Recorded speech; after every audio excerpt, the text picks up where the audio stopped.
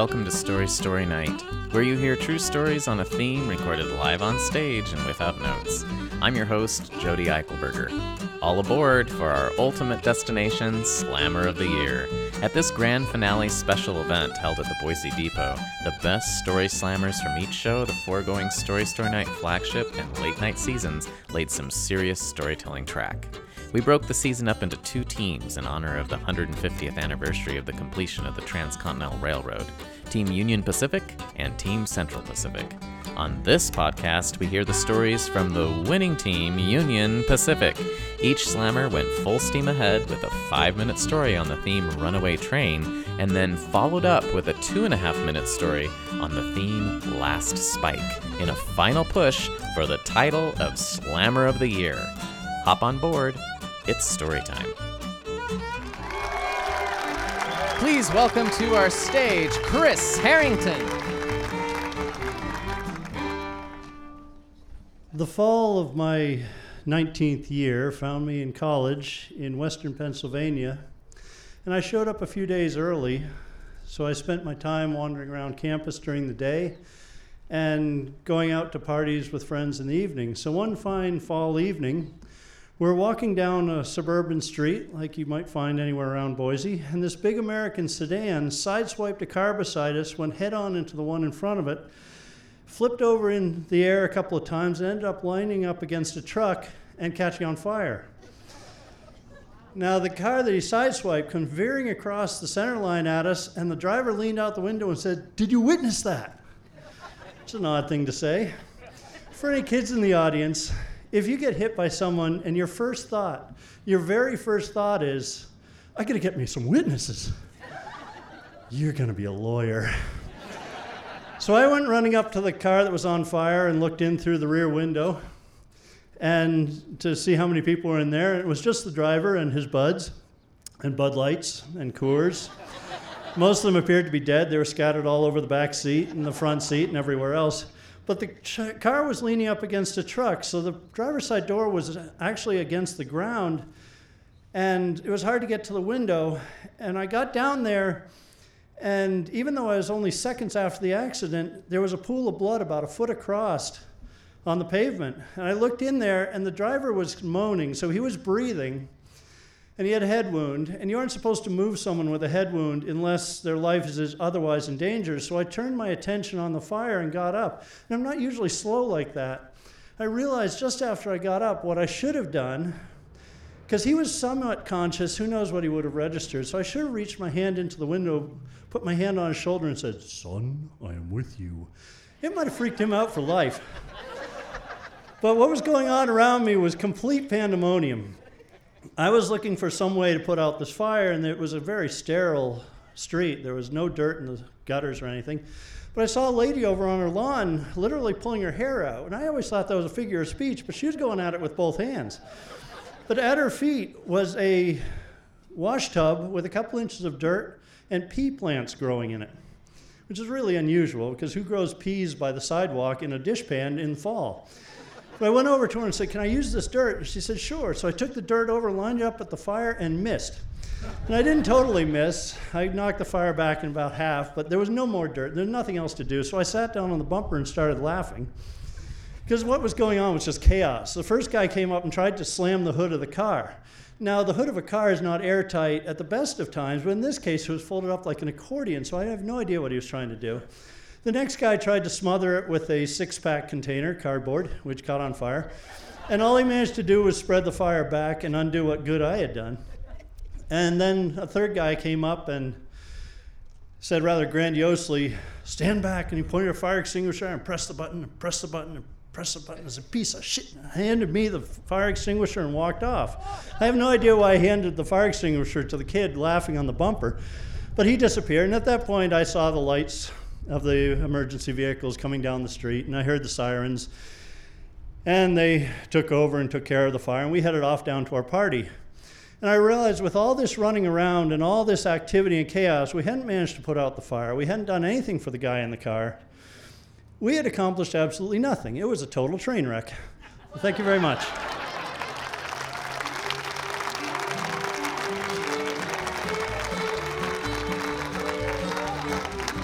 In the earlier story, I talked about a car accident where a big American sedan sideswiped one car and ran head-on into a second car and flipped over a few times. Some people may have noticed that I never actually mentioned the second car, and that's because I didn't see it. I was watching this whole thing, but in my memory, that big American car hits a space. Not a space the shape of a car, just a space that I can't look at in my memory. Flips up in the air, rolls over a few times. It's clear why my mind did that. If I had seen two cars, I would have had to decide which one to go to. Because it erased one, I only had one car to go to. And the odd result of that was that after the emergency personnel arrived and everything was settling down, I looked over and I saw that second car. And since I had no memory of it, I was seeing it for the first time, and my first thought was, oh my God, there's been a second accident while we were all standing out here on the road. How is that possible? And it's possible because I simply forgot it. And what this showed me was that our memories are not reality. They're just what our mind has chosen to lay down. And so while we're telling stories about our true experiences that we lived, they aren't really reality. They're just memories. Thank you. It's Michelle Russell. Hi, Boise. Thank you for having us here. Thank you for the music. That's fun. I am the granddaughter of an Irish railman, and he actually worked on the Union Pacific line, and he always told us there was a Irishman under every plank, every rail. And so I'm happy to be here tonight representing my team. And we have learned a lot about genes recently, and we now know that movement with the rail. My grandfather came across the country with the rail line, and I have been moving ever since. That's an actual gene. It's called the DRDM gene. And those of us that have the variant of that have this itchy foot syndrome where we have an inclination for adventure. I like to blame it on that anyway. And so I got that from my father, and I gave it to my son. And so I'm telling you a story tonight. A few years ago, all of our generations of family were traveling together in Europe. We decided to go from Munich down to Croatia to see my son, who was living there at the time. We took the train for 20 hours and then a ferry for 3. This is where you go if you want to disappear. And this is where we found my 21-year-old son, hustling tourists and drinking booze from a snorkel, having a wonderful time. Because my dad's the cheapest man alive, and I inherited that as well, we had decided that we wouldn't stay in the tourist port. Oh no, we would stay in the middle of the island, which was only accessible by dirt road, and that we would only get one rental car for 7 people. And so the adventure began. We're in this beautiful little stone house that we rented 3 bedrooms for 7 people, and my father and his wife are going into town for the evening because they love to follow live music and try to find somewhere that my dad can hustle the band into letting his wife sing and then, kind of staying for dinner. So they had gone to town for their usual exploits, and they came back and they had to-go boxes. This is not like my father at all. He doesn't bring back food for other people. And I said, what happened? You brought food. And he said, well, it was so strange. People here are very kind. And I said, yeah, most people are. He said, well, you see, we found this little cafe, and it had kind of a trellis. And you know how I hate ordering things that I might not like. And I said, yeah, I know. No one really likes to order something they don't want to eat. And so he said that they stood there and kind of peeped over at what people were eating and moved on down the line, checking out each entree until they found something that looked really good. And then they peeped over for a little longer. My dad doesn't see that well, so he just got a little closer. Finally, he's leaning over the trellis looking at their meal. And these lovely people said, would you like to sit down? And so instead of saying, oh no, I'm sorry, how rude, he said, yes. And he and his wife proceeded to enter the restaurant and join these lovely people, at which time the other people said, you know, we were about finished, if you'd like this. And my dad said, really? There's so much food left. There was enough food left that he not only ate their dinner, but brought some home to us. So this is the beginning of many of our wonderful adventures together, and we got to stay in Croatia for 2 whole weeks. When it was time to go home, we boarded the train, and we were so exhausted, I had sprung for a sleeper car for everybody. Everybody had their own little bunk bed. We were 3 bunk beds high, and we were rocking gently back and forth. And all of a sudden, about 3 a.m, the train just stopped. There was no more rocking, there was no more motion, no more anything. So my husband put on his clothes and he peeked out the door and heard some more commotion. And then a giant train engineer was in the doorway and he started to speak in Croatian and then looked at us and then looked at us and then scratched his head pretty vigorously and looked like he was going to launch into an elaborate explanation, changed his mind and said, "Train broke." We all looked at each other and said, what do we do? So we get dressed and we get our bags and we follow everyone else and we end up walking down the railroad tracks for a good 2 miles, get to a way station, and 3 hours later, picked up by a bus, get to Split, and we go home.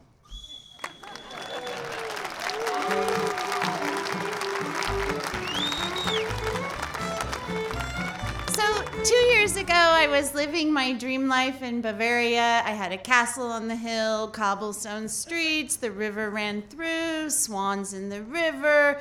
That wasn't enough. So the next year, we were professors in Eastern Oregon. My husband and I were dual professors. It was wonderful. That wasn't enough. So a year ago, we arrived here in Boise in our car, which had been a gift from my dad when we returned to America. He gave us a Honda with 260,000 miles on it.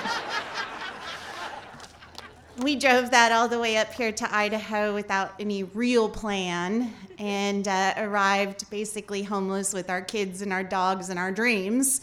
And we ended up squatting in a friend's house. And I wanted to start this business. I'm a plant-based chef, I said. I want to do that. I want to start living that life. And so wasn't sure how, but I just started cooking for people and I just started doing whatever I could in that realm. I walked into West Side Drive-In to the famous chef Lou Aaron, and I said, "Hey Lou, I'm Michelle. I need help." He said, "Okay, what do you need?" And he gave me a place to start cooking. And so I was trying different things. And then I had a friend get really sick, and she was talking to me about, but cheese, I miss cheese so much. So I thought, what if I could learn to make cheese without dairy? Could I do that? And I read a whole bunch of books, and I didn't sleep for about 4 days. And then I started experimenting in my kids' closets with growing a culture. And I came home one day, and they were beating each other up. That's pretty normal for them. But I listened at the door, and they were saying, "You stink. No, you stink. It's you. It smells like dirty feet. No, it smells like fart." And I laughed because I knew it was my culture in their closet. So that was about 6 months ago. That was my first batch. Today, I'm selling cheese at the Boise Farmers Market. Thank you, Boise. And thank you. And it's being super well received. And we've been, growing and growing and growing. And it's really fun.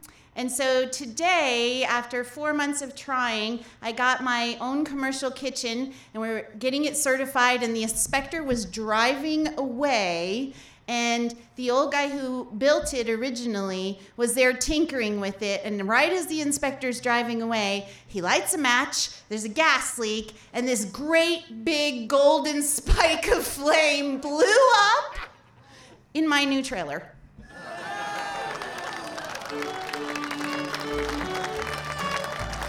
Please welcome to our stage, Patty O'Hara.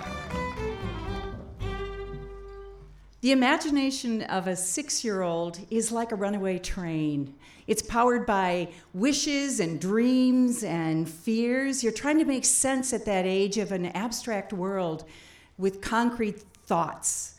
The passengers on that train are fairies, they're Santa Claus, they're cartoon characters, they're guardian angels. I named my guardian angel Hermenegild.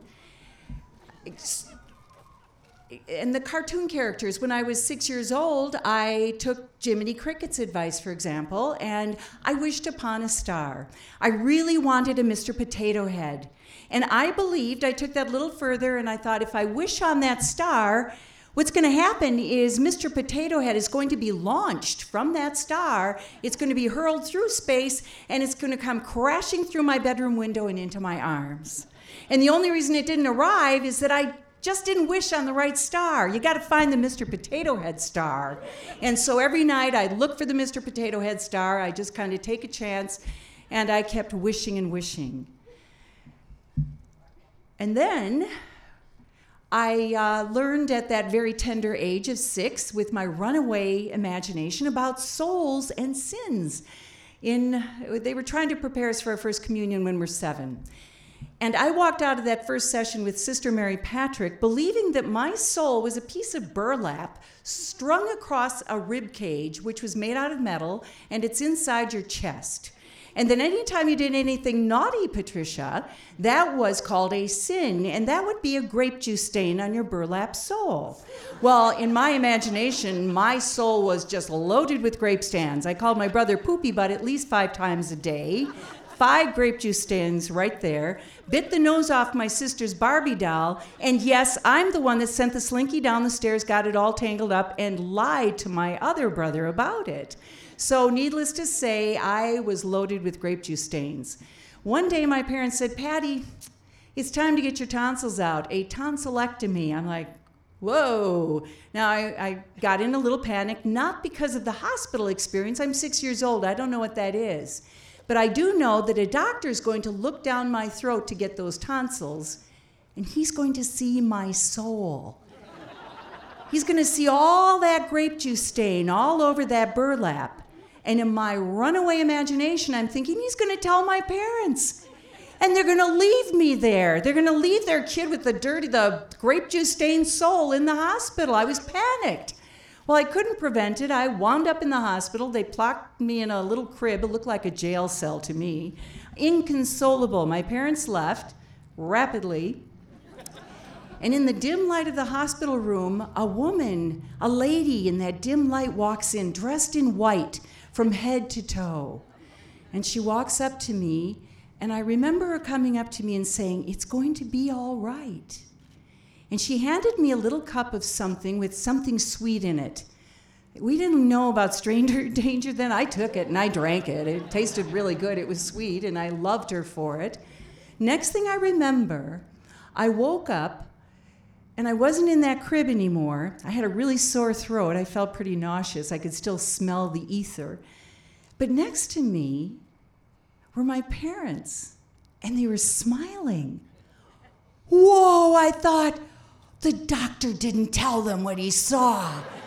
They're going to take me home. This is great news. But wait a minute. Maybe there wasn't anything there. Maybe it wasn't all full of grape juice. Oh, yeah, it was full of grape juice stains. I know it was. Oh, my God. The lady in white, dressed in white from head to toe.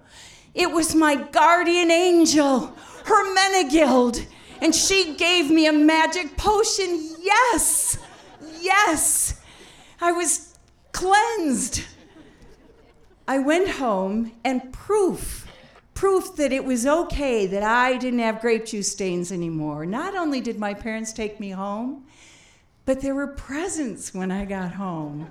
Yeah, I got seashell jewelry and a Mr. Potato Head.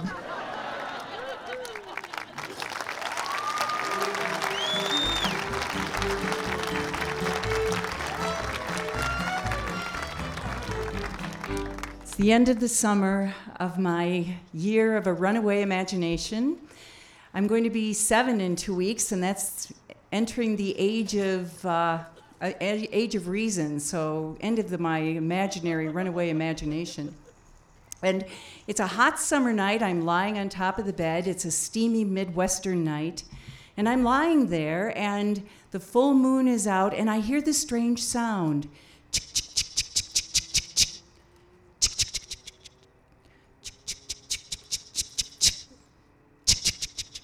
Well, my imagination ran away, and immediately I decided it was our recluse neighbor, old neighbor, Mr. Weslowski, in his backyard at midnight under the full moon, mowing his lawn with a push mower. Of course, right? Mowing in midnight outside my window. Back and forth. I was horrified. I got out of my bed. I ran to get my dad. Dad! Oh, geez, there's Mr. Weslowski's in the backyard. I know it is him, and I know he's mowing his lawn. It's the full moon, and this is really scary. Why is he mowing the grass in the midnight under the moon? My dad comes in, and he immediately hears a sound, and he walks to my desk, a little table, and he finds a clock there, and he picks it up, and it's got a little dog face on it, a profile, and on the dog's nose is a ball.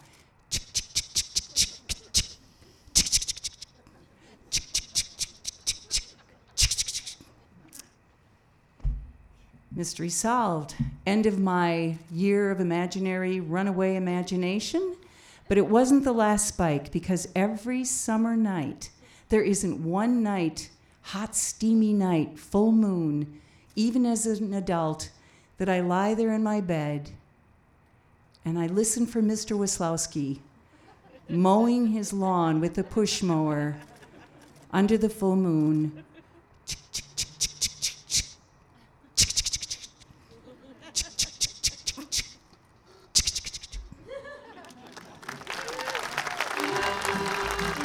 Here he is, Brennan Henry Allsworth. Well, I'm glad it's dark out now, folks. I once was an artist in residency in the beautiful country of the Netherlands, specifically Amsterdam, South Amsterdam. A bunch of artists took over an old military base, a barracks, on the south side of town.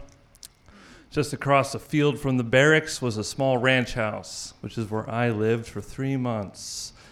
One fine, hot Dutch evening, I'm sitting there cutting potatoes for dinner, nice and slow.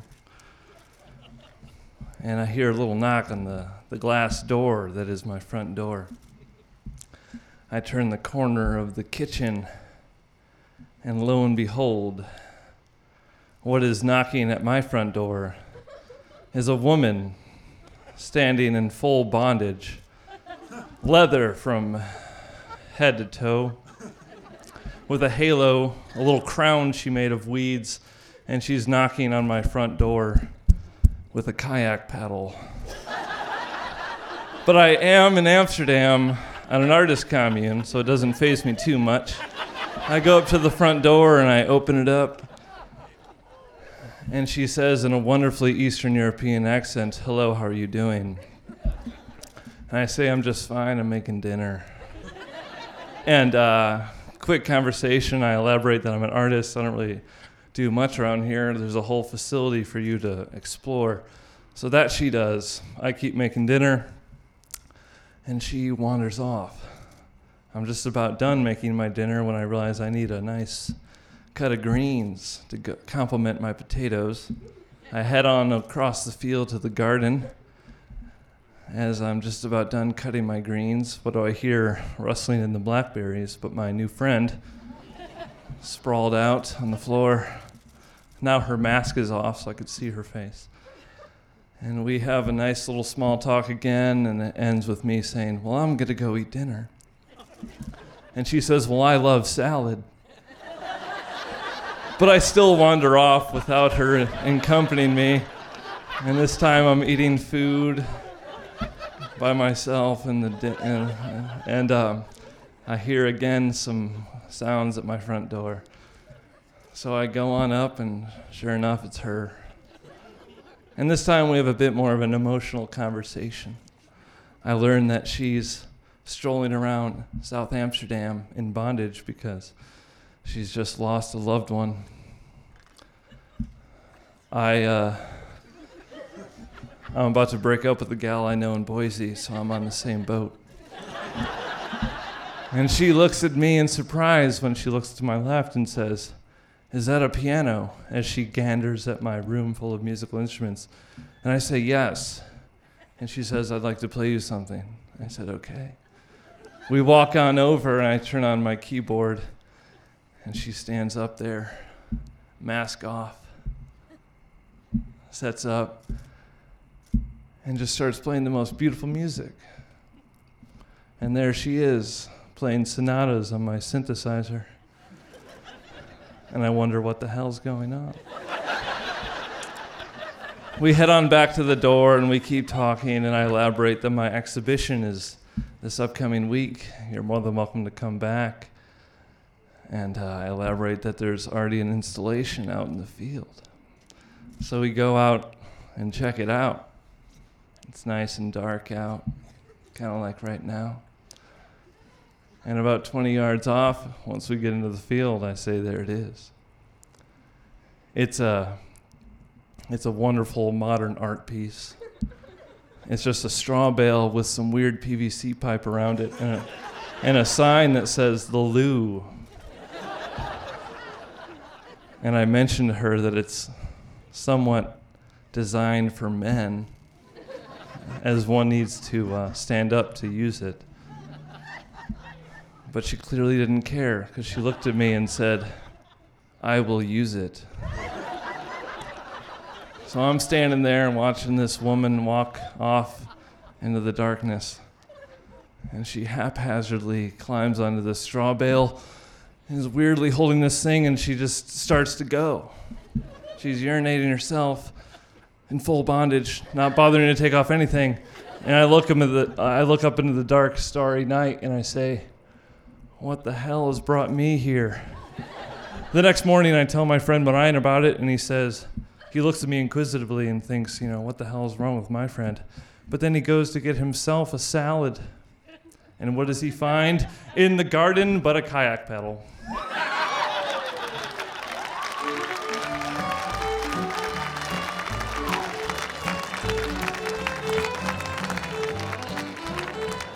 Last spike, folks. Here we go. We got a few characters introduced. I work on a small organic farm just north of these hills. We got the landowner. He's just some rich white guy. Don't matter too much. He's got a good friend named Ken.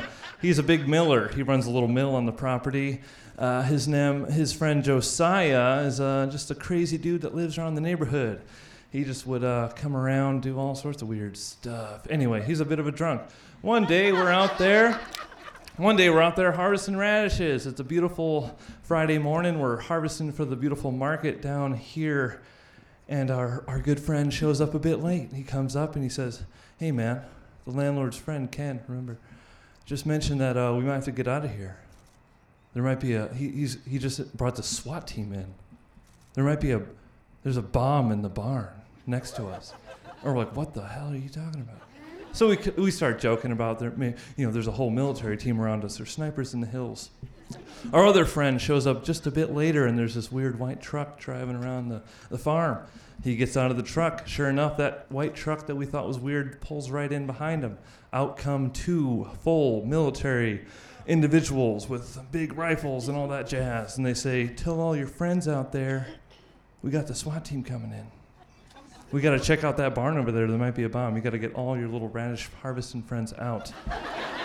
Drop the radish, everyone. Drop the goddamn radish. We're out. We're slowly getting over.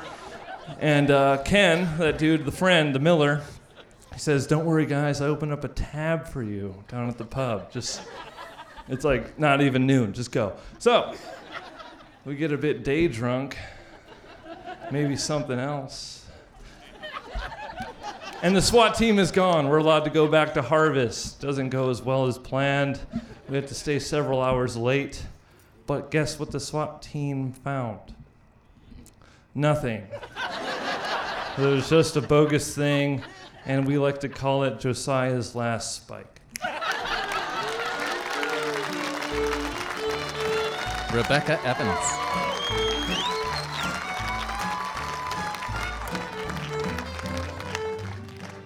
Okay, so I'm going to tell you a story of a time in my life when I was a badass warrior. Okay, so I was once in the military, and thank you.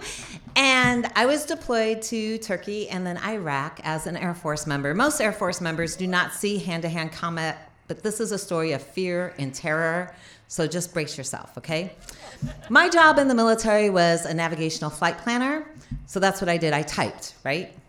Pretty tough job, but we also were issued pistols, and I was a sharpshooter, thank you. And we also were issued gas masks, right? Just in case we got nuked, which was a whole nother story I'll tell you a different night. So here I am in the middle of a war, in the middle of a desert, right? The incoming cultural briefing that we were given went something like this. Do not sit with the soles of your feet facing anybody in the country because that's an insult to them, right? Also, because the Army guys were playing with scorpions, they were chicken fighting. So if you got stung by a scorpion anywhere above your knees, you were going to get in trouble automatically because these guys were bored out in the field, right? So that was like a no-no. And we had all these like weird rules that we were supposed to follow in the middle of a war. One of the things that happens is we had this luxurious place that we got to stay. It was called Tent City. And Tent City, I mean, I'm not a posh I am now, but back then I wasn't a posh person. You know, I wore my combat boots. And I had to share a tent with 35 women. Okay, so just pause for a minute. Women in the audience, you're going to get this. Men who are married or have daughters, you're going to get this.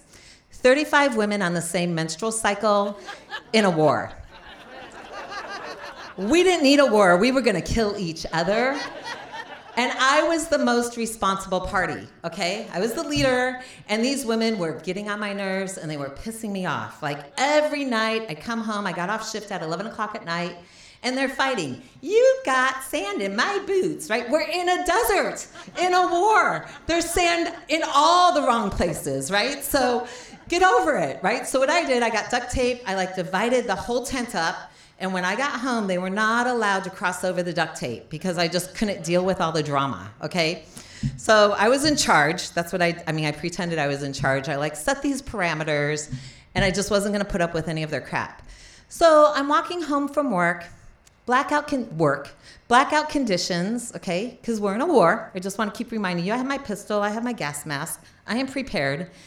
And it's blackout, right? So, because our base was a target for nuclear warfare. So you don't want to be able to see anything, especially the base from the sky, but you also, walking home, cannot see your hand in front of your face. It is pitch black.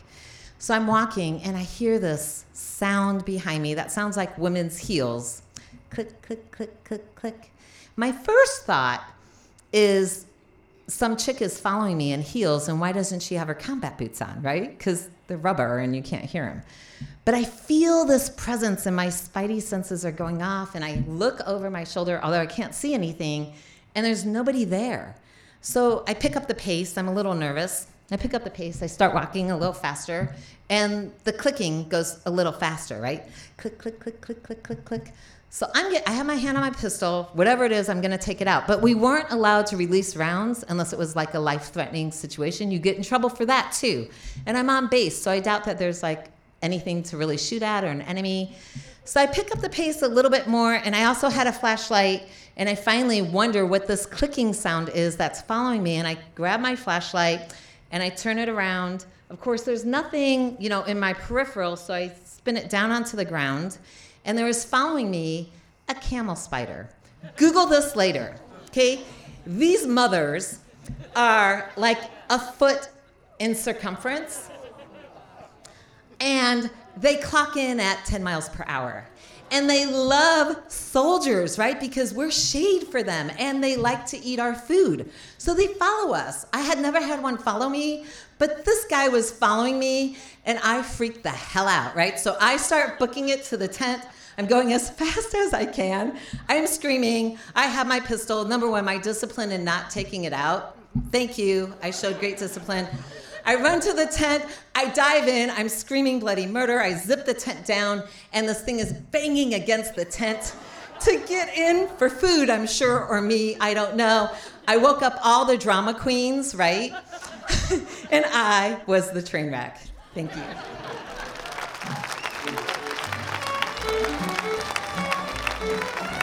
What a pleasant surprise. I don't get to prep it all. Okay, so I'm going to continue on with the Spidey theme and my military time. And so I did get out of Tent City. And my colleague, whose name I can't remember, was a single mom. She lived on base housing, and she invited me, after hearing about my spider experience, to come live with her as long as I babysat her 5-year-old daughter, right, while she worked, which I had no idea what I was doing, but I agreed to anything to get out of the tents and not kill any other women.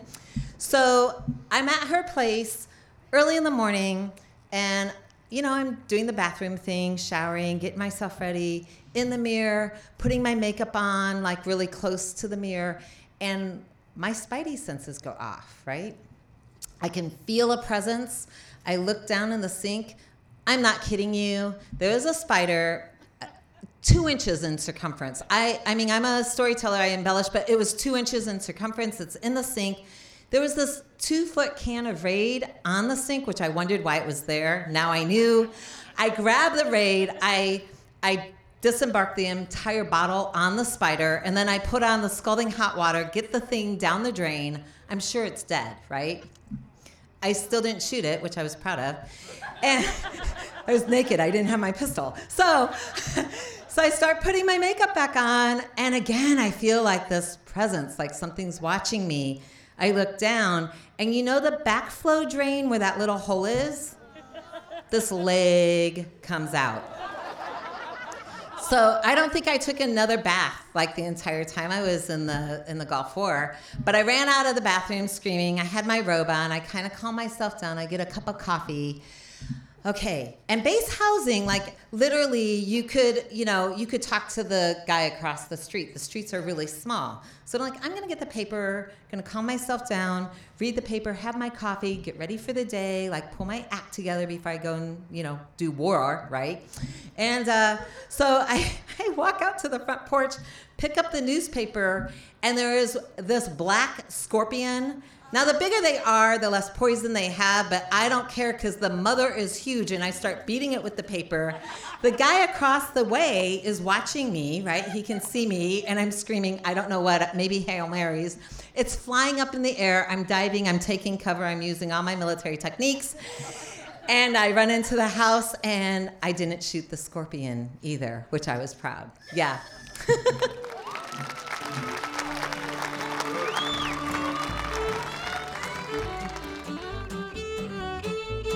Thank you for listening. Podcast production is by Stephen Baldessari and featuring live music from the Lonesome Jetboat Ramblers. This project is supported by public funding for the arts through the Idaho Commission on the Arts, the Idaho Legislature, and the National Endowment for the Arts. We also receive support from the Boise City Department of Arts and History. Thank you to the Slammer of the Year media sponsors Radio Boise and Boise State Public Radio. Support this storied program, find upcoming shows, and stay tuned at www.storystorynight.org or on Facebook, Instagram, and Twitter at StoryStoryNight. To become a storyteller, send an email to story@storystorynight.org. Take me back to Tulsa, I'm too